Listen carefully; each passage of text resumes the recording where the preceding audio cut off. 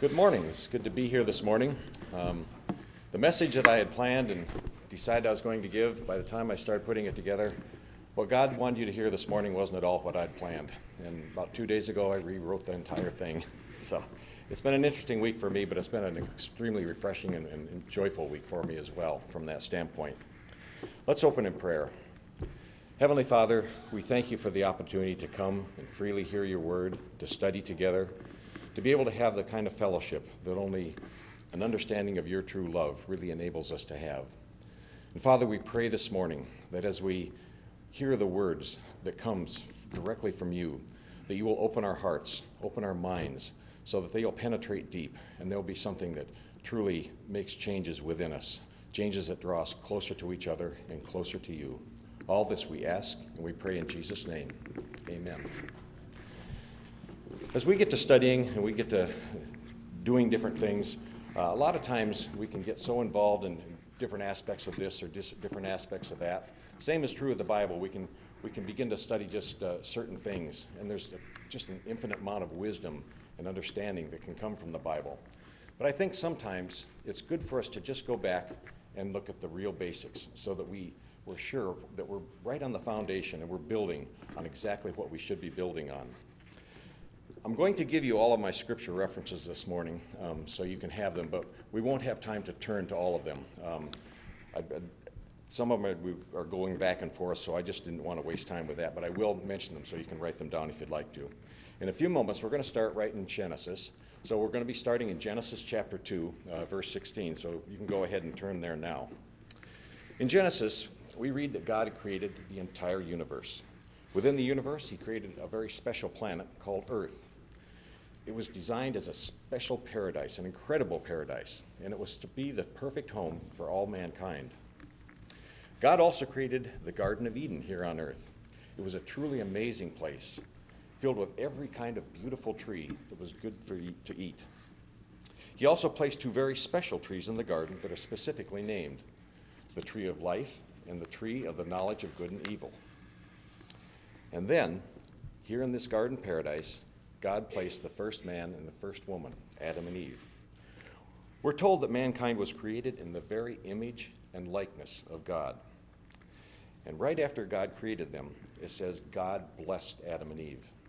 Now, the Hebrew word that's translated blessed in English, it carries the meaning, the idea of coming to greet someone with friendliness. It refers to making someone know that they're honored, that they're important, that they're special, and that the one doing the blessing desires to have a friendship with the person being blessed. So God, the creator of the entire universe, blessed Adam and Eve, which means he personally and lovingly greeted them as friends. That just boggles my mind when I think about that. In addition to all this, God gave Adam and Eve a purpose, a reason for being here, a reason for their existence. He told them to be fruitful and multiply and fill the earth and have charge over the earth. He gave them our entire planet as a home. It was a place of absolute perfection and beauty where they would be able to live and multiply. It was a home that was vibrant and alive, a place of perfect peace and harmony that Adam and Eve could love and nourish and care for. Finally, God told Adam and Eve to eat from all the trees of the garden, with one exception. Looking at Genesis 2, verse 16 and 17, we read, "And the Lord God commanded the man, saying, From any tree of the garden you may eat freely, but from the tree of the knowledge of good and evil you shall not eat. For in the day that you eat from it, you shall surely die." Go ahead and keep your Bibles open to Genesis. We're going to be going on in chapter 3 in just a moment.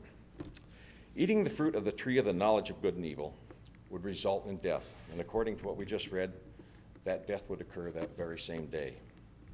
God gave this command to Adam and Eve as a warning of serious and imminent danger that was in their midst.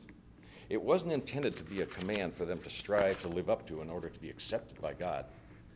Their relationship with him was already rooted and grounded in knowing God personally and being bound with him with cords of absolute truth and trust and perfect love. Obeying the command could not do anything to in any way enhance their relationship with God.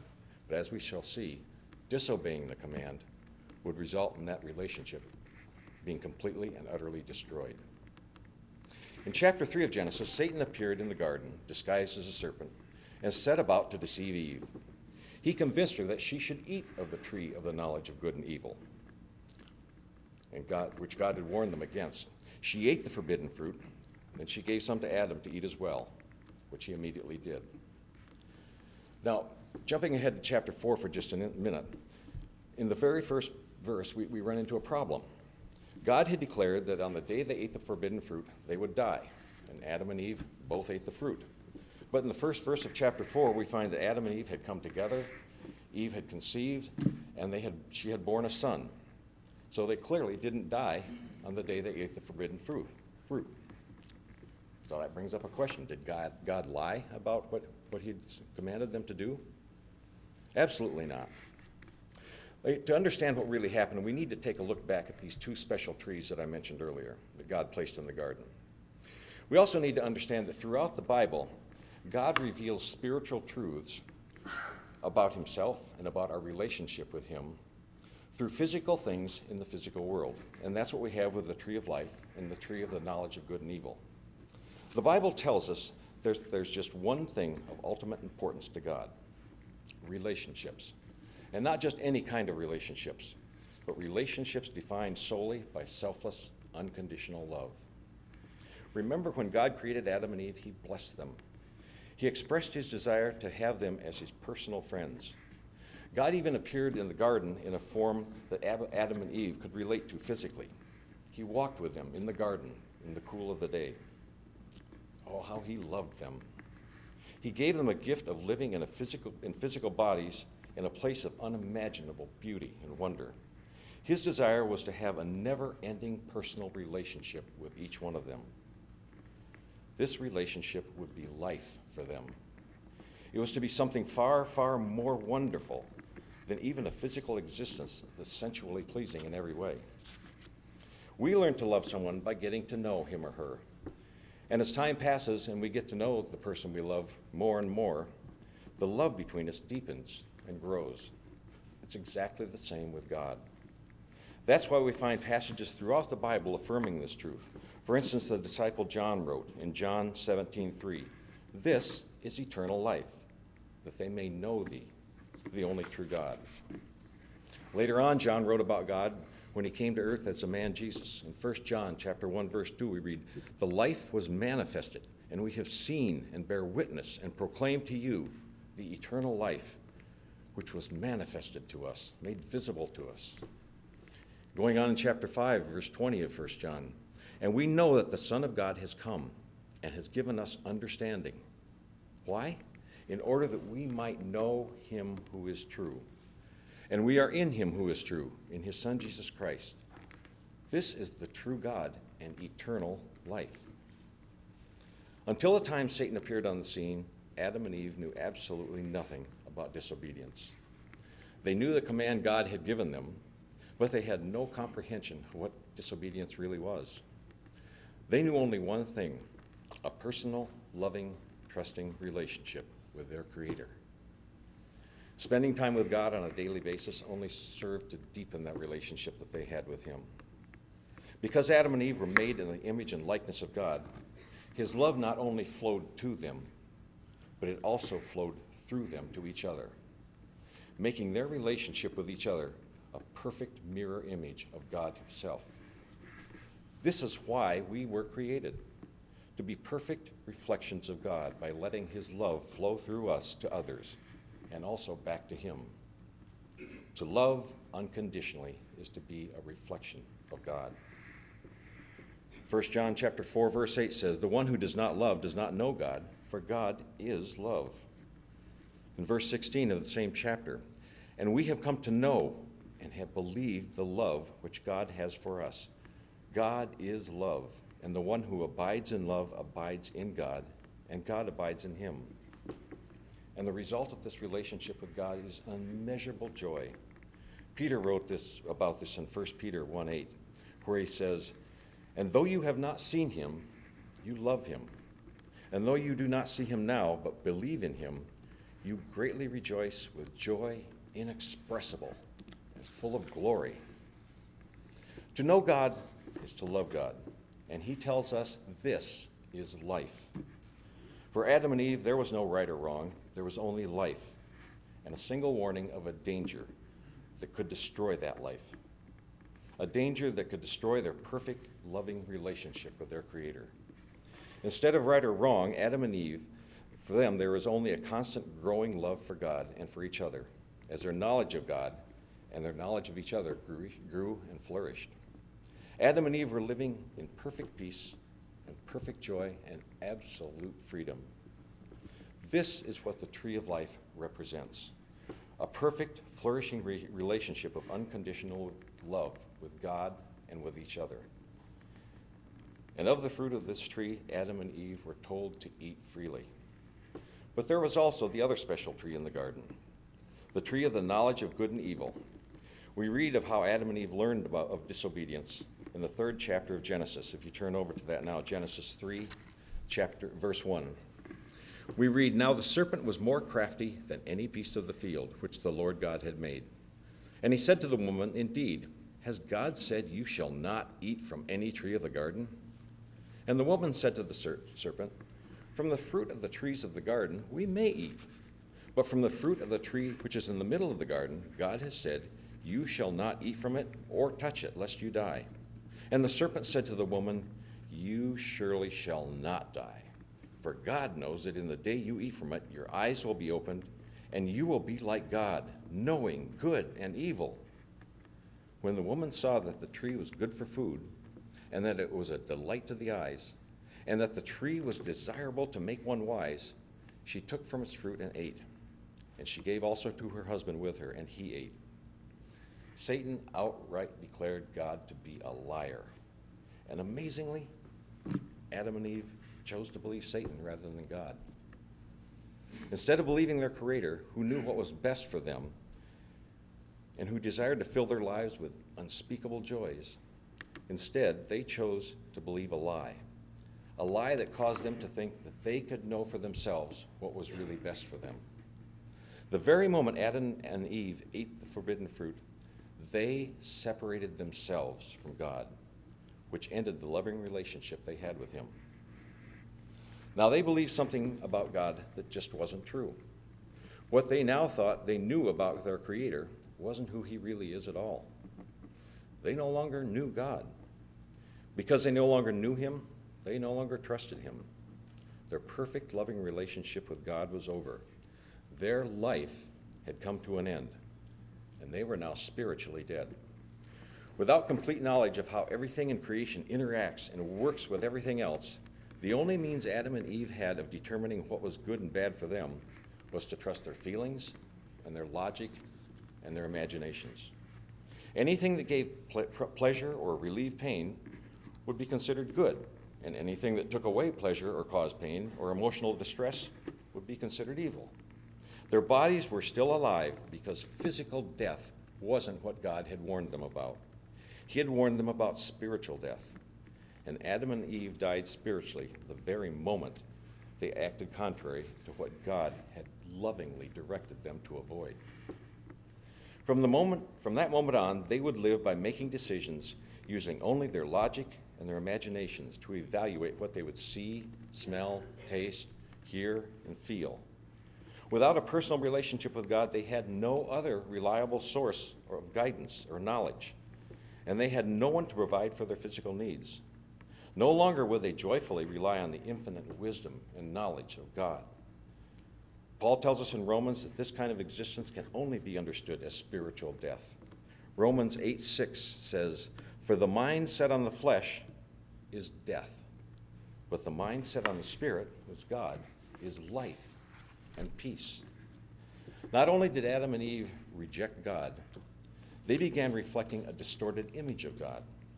Their love for each other became corrupt and imperfect because God's love no longer flowed through them. Even the creation around them was beginning to become corrupted. They couldn't begin to foresee all of the destructive consequences of their actions, however noble and good they desired or thought them to be. Because of their disobedience, The perfect harmony and balance of creation was now beginning to be destroyed. Adam and Eve had chosen spiritual death for themselves, and this death has been passed on from Adam through every generation to every person who has ever lived. Romans 5:12 says, "Through one man sin entered into the world, and death through sin. And so death spread to all men." Because Adam no longer believed God to be who he really is, Adam was therefore incapable of passing on the true knowledge of God to any of his offspring. Without a true knowledge of God, it's impossible for anyone to have the kind of relationship that God had with Adam and Eve when they were in the garden. Adam was spiritually dead and incapable of passing on spiritual life to any of his children. Likewise, not a single person in all of history has ever been able to pass on spiritual life to any of their offspring either. Because we too are spiritually dead, we also think and act in ways that destroy the balance and harmony of creation. This means even more corruption, more devastation, oftentimes in ways we never even realize. We are also incapable of loving each other the way we should, and as a result, we too reflect a distorted image of our Creator, the infinite and eternal God of love. Please turn over to Romans 1, chapter 1, verse 18. Romans 1:18. God is merciful beyond our ability to comprehend, because he doesn't immediately remove us from his creation the very first time we act in rebellion against him. But he's also told us that one day, the time of his mercy will come to an end, and there will be a day of judgment. At that time, those who do not have a personal, loving relationship with God, who have not been saved by him from spiritual death, they will face an eternity of never-ending torment without the hope of ever finding any relief. And no one who comes before God in the final judgment will have any excuse. Romans 1, verse 18 says, "For the wrath of God is revealed from heaven against all ungodliness and unrighteousness of men, who suppress the truth." It's not that they didn't have the truth, who suppress the truth in unrighteousness. Because that which is known about God is evident within them, for God made it evident to them. Verse 20, "For since the creation of the world, his invisible attributes, his eternal power and divine nature have been clearly seen, being understood through what has been made, so that they are without excuse."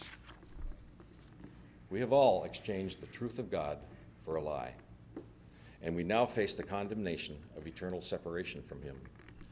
An eternal existence without God means an eternity of separation from anything good, and can only be described as absolute, never-ending, burning torment. Right now, God is patiently and mercifully waiting, giving everyone opportunity after opportunity to turn to him and accept the freedom he offers from their slavery to sin and from an eternity of complete and total separation from him forever and ever and ever. We're all kind of like an alcoholic who refuses to look at the devastation and destruction he's caused. His only desire is to get just one more drink so that his senses will be numbed and he will be able to ignore the pain and suffering that he and those around him are experiencing as a result of his rejection of God's love. It's easy for us to look down on a drunk sleeping on the sidewalk, but we need to remember, each and every one of us, that every single sin in each of our lives is just as destructive in terms of our relationship with God. And every single one of our sins destroys our reflection of God's image and likeness. When we sin, spiritually, we're no different than a drunk lying in the gutter. This is really bad news. Each and every one of us is doomed, and there's absolutely nothing we can do to rectify the situation. We all stand guilty of rebellion against God because of things we have done, things that have resulted in corruption and disharmony and devastation and destruction in our own lives and the lives of others. We have sold ourselves into slavery to our selfish desires, and we have nothing of any value that we can use to buy our freedom from this enslavement. But we need to stop and remember, God is love. Now, because of his perfect love, he's also perfectly just. And also because of his perfect love, He is also perfect in mercy. But that brings up a question: how can God be perfectly just and perfectly merciful at the same time? According to his perfect mercy, we can easily imagine that in the final judgment, God could just let everyone off the hook and say, there's no condemnation. But for him to do that would be a complete contradiction of his perfect justice, and it would be a contradiction of his perfect love. On the other hand, if God condemns everyone to eternal separation from himself because judicially we deserve it, then that would be a contradiction to his perfect mercy. But here's the good news. God, in his perfect wisdom, had designed a plan before the foundation of the world, a plan that would enable him to be perfectly just and at the same time be perfectly merciful in the final judgment. God himself would come to earth in the form of a man, which he did as the man we know as Jesus. He came with just one purpose: to set the enslaved prisoners free so they would be able to receive mercy in the final judgment. Even the names he was given, by which he was known as a man, proclaim this wonderful truth. In Matthew chapter 1, verses 21 to 23, we read, "And she will bear a son, and you shall call his name Jesus, for he will save his people from their sins." Now all this took place that what was spoken by the Lord through the prophet might be fulfilled, saying, "Behold, the virgin shall be with child, and shall bear a son, and they shall call his name Emmanuel," which translated means God with us. No man can pay his own debt or buy his freedom from the slavery that he sold himself into. And therefore no man can possibly pay the debt or buy the freedom of another man either. That would require a man who has no debt himself, a man who lived a life without any sin, a man whose personal worth is so great that he could cover the debt of every man who has ever lived. And that's exactly who Jesus is. But the incalculable worth of Jesus isn't found in silver or gold or in anything else he owned. His worth is found in who he is. He is God, the creator of the entire universe, who came to earth as a man. His worth is more than everything in his entire creation all put together. Jesus did live a sinless life, and that caused him to be hated by the religious leaders of the day. He was eventually tried and unjustly sentenced to death on the cross, where he died as the perfect sacrifice offered in place of sinful men to fulfill the judicial requirement of condemnation for all of us in the final judgment. 1 Peter 2:24 says, "He himself bore our sins in his body on the cross." 2 Corinthians 5:21 says, "He made him who knew no sin to be sin on our behalf." Colossians 2, verse 13 and 14, "And when you were dead in your transgressions, he made you alive with him, having forgiven us all our transgressions, having canceled out the certificate of debt, consisting of decrees against us, having nailed it to the cross." Jesus himself, while he was on earth, declared in John 8:32, "You shall know the truth, and the truth shall set you free." And he also said in John 14:6, "I am the way, I am the truth, I am the life." Truth is found only in a personal relationship with God, a loving, trusting relationship based solely on who he is, and not on what we imagine him to be, or what we want him to be, or what we want him to do for us.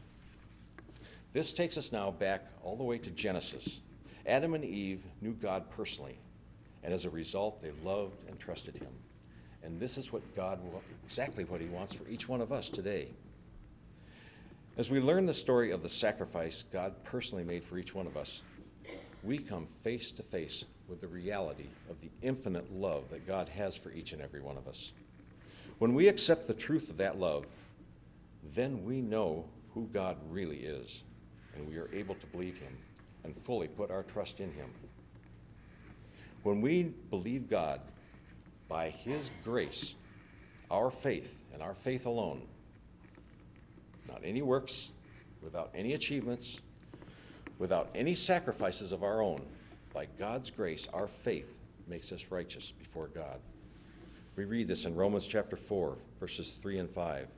"For what does the scripture say? Abraham believed God, and it was reckoned to him as righteousness. Verse 5, but to the one who does not work, but believes in him who justifies the ungodly, his faith is counted as righteousness. We all have probably memorized Ephesians 2, 8, and 9. For by grace you've been saved through faith, and that not of yourselves. It is the gift of God, not as a result of works, lest any man should boast. For those of us who believe God and have placed our trust in the sacrifice that God himself made on the cross of Calvary, we no longer fear final judgment. We've been set free. Paul tells us of this in Romans 8, verse 1 and 2. There is therefore now no condemnation for those who are in Christ Jesus. For the law of the Spirit of life in Christ Jesus has set you free from the law of sin and death. As true believers, we now have what Adam and Eve had before they ate the forbidden fruit. Just as Adam and Eve, we now have absolute freedom in our relationship with God that is rooted and grounded in knowing him personally and of being forever bound with him with the cords of absolute trust and perfect love.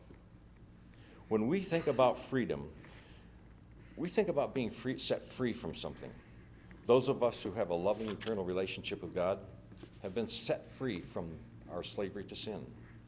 But there's another aspect of freedom that is an aspect that's far more important than the fact that we've been set free from slavery and condemnation. We have not just been set free from something, we have been set free to something. We've been set free from ever again having to strive for power or having to strive to live up to any standard in order to be accepted by God or by men. Instead of living lives of never-ending striving the way the world wants us to, we've been set free to just love unconditionally.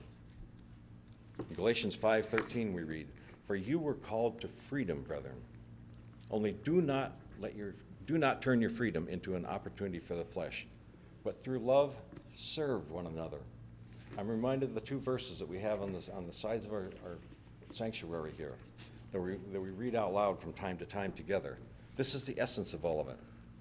Jesus even told his disciples that that's how the world will know us. In John 13:35, he says, "By this all men will know that you are my disciples, if you have love one for another." As people living in a sinful world, we are tempted to be known by our achievements and by how well we adhere to standards. But we need to be constantly aware of these temptations and instead focus on the things God has called us to be thinking about.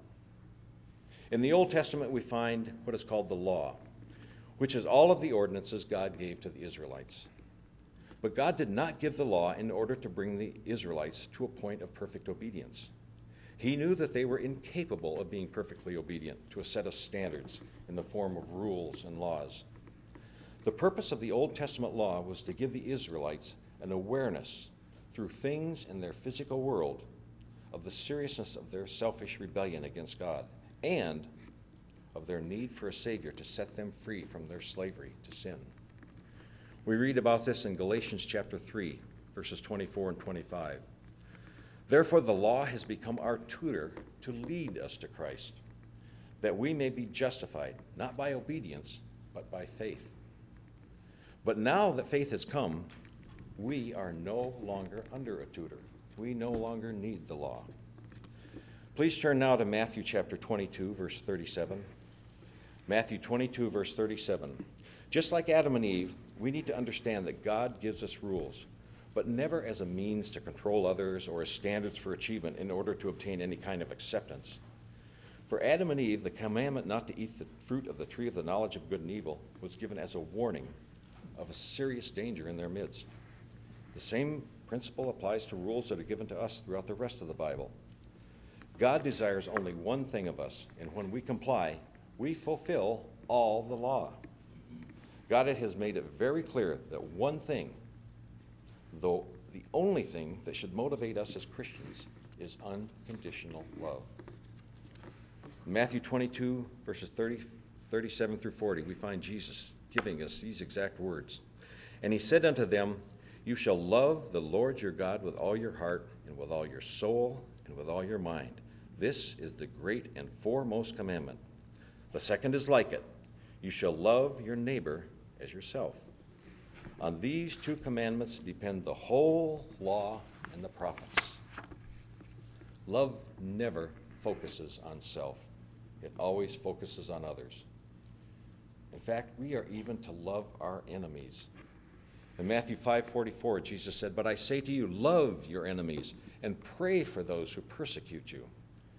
Luke 6:27 says, "But I say to you who hear, love your enemies, do good to those who hate you." So the rules we find in the Bible for the believer are not standards we should be trying to live up to. The truth of the matter is, God did not create us to be achievers of standards. He created us to love him and to be perfect reflections of his love. The rules we do find in the Bible that apply to us as Christians are given to us by God for two reasons.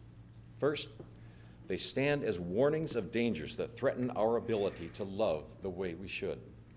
And second, they are given as personal tests for us to use to evaluate ourselves to see if we are truly loving the way God desires us to love. Unfortunately, even though we've been set free through trusting in the sacrifice of Christ on the cross, too often we allow ourselves to be deceived and we end up giving into temptation. When that happens, we place ourselves back in a yoke of slavery.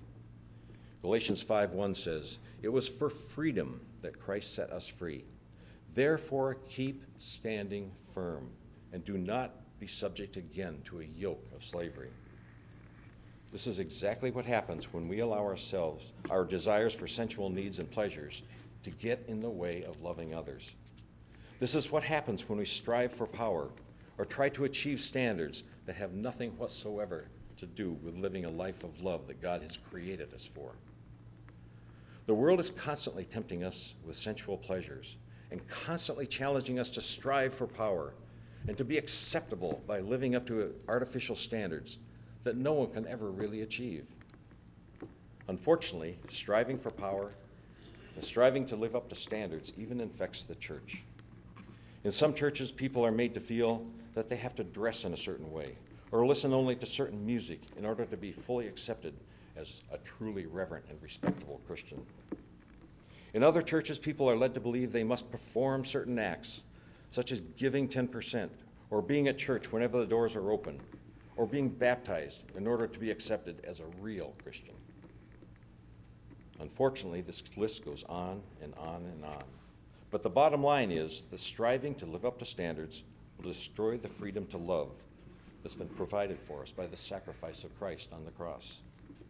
Scripture clearly tells us the more we are concerned about trying to obey rules and attempting to live up to sets of standards, the less we are able to freely let God's love flow through us into the lives of others. This is because our minds turn away from what we should be thinking about. We become focused on our own desires, our own achievements, instead of the needs of others. On the other hand, when I'm concerned only with recognizing the needs of others and looking to see how I can help fulfill these needs, then my mind isn't able to focus on satisfying my own selfish desires. Each of us here this morning has a choice. As a Christian, as a truster in God, as a believer in God, as a lover of God, I have to ask myself every day, and usually all day long, do I want to live free or do I want to be in bondage? I'm constantly tempted with lies about how I can be safe and empowered by achieving certain standards. But I know these are only lies.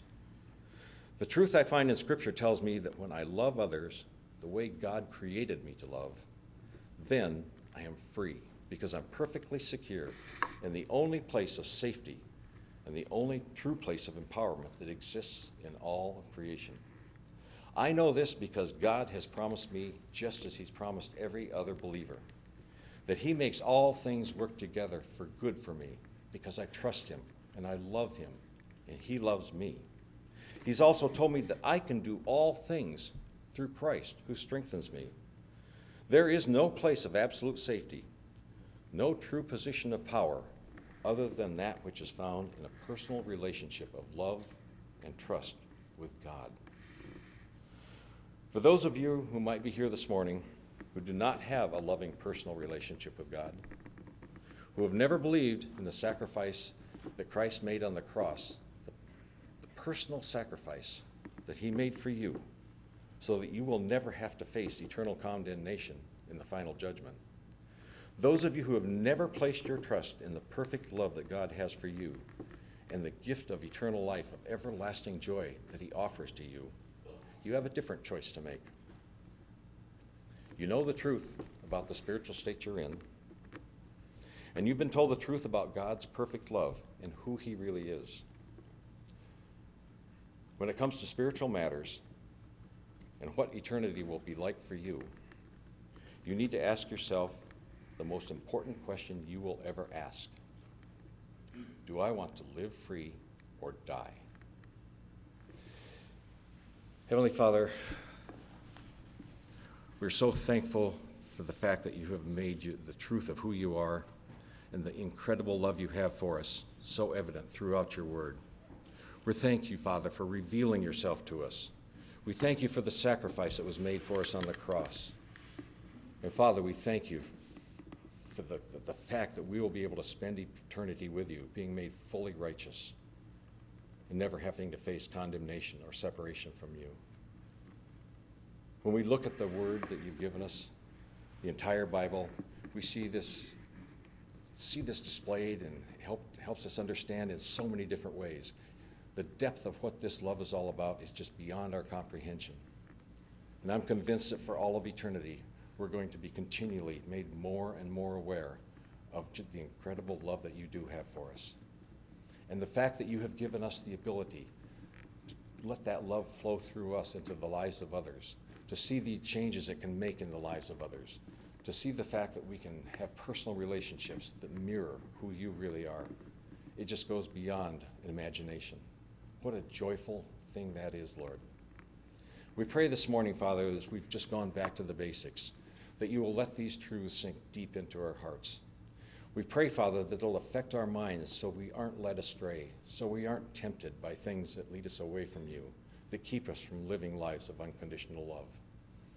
We pray, Father, that if there's anyone here this morning who's never taken a serious look at who you are and the love you have for them, that this will be a day when they will be able to do that, and they may enter into a permanent, eternal, loving relationship with you.